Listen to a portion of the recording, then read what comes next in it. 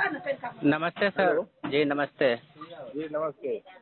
बोरी का एक मामला है सर के इल्जाम है कि दरखास्त लिए नहीं और उस पर कार्रवाई नहीं हो रहा है। अच्छा, बोरी क्या बोरी मामला है? वो उसका आरोप है कि उसका लड़का का हत्या कर दिया गया था होली वाले दिन। अच्छा, आपके संज्ञान में शायद होगा आया वीडियो हमारे सीडियो। संज्ञान में पूरा मामला है। जी सर। ठीक है ना, उसका फर्ज बयान दिया था। जी ठीक है, जी जी वो जो है वहाँ हॉस्पिटल में फर्ज बयान दिया, वहाँ पर केस हुआ।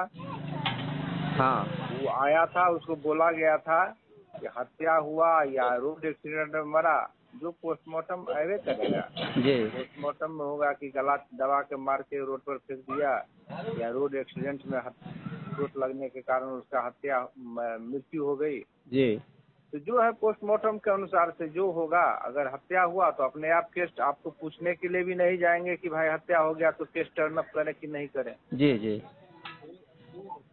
ऑलरेडी केस अपने आप हत्या की तरफ मुड़ जाएगा।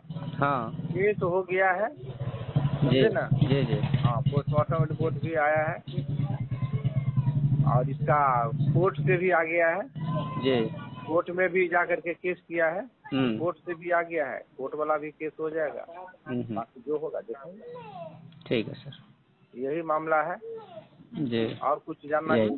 ठीक है, बस यही हम जो इल्जाम हो रहा था कि पुलिस कार्रवाई नहीं कर रही इसी को। अब पुलिस तो ऐसे ही कोई कार्रवाई नहीं करती है, क्या कीजिए। हमारी आपके पुलिस मन कार्रवाई करती मुताबिक है। अगर हम काम करें तो ठीक है, नहीं करें तो पुलिस से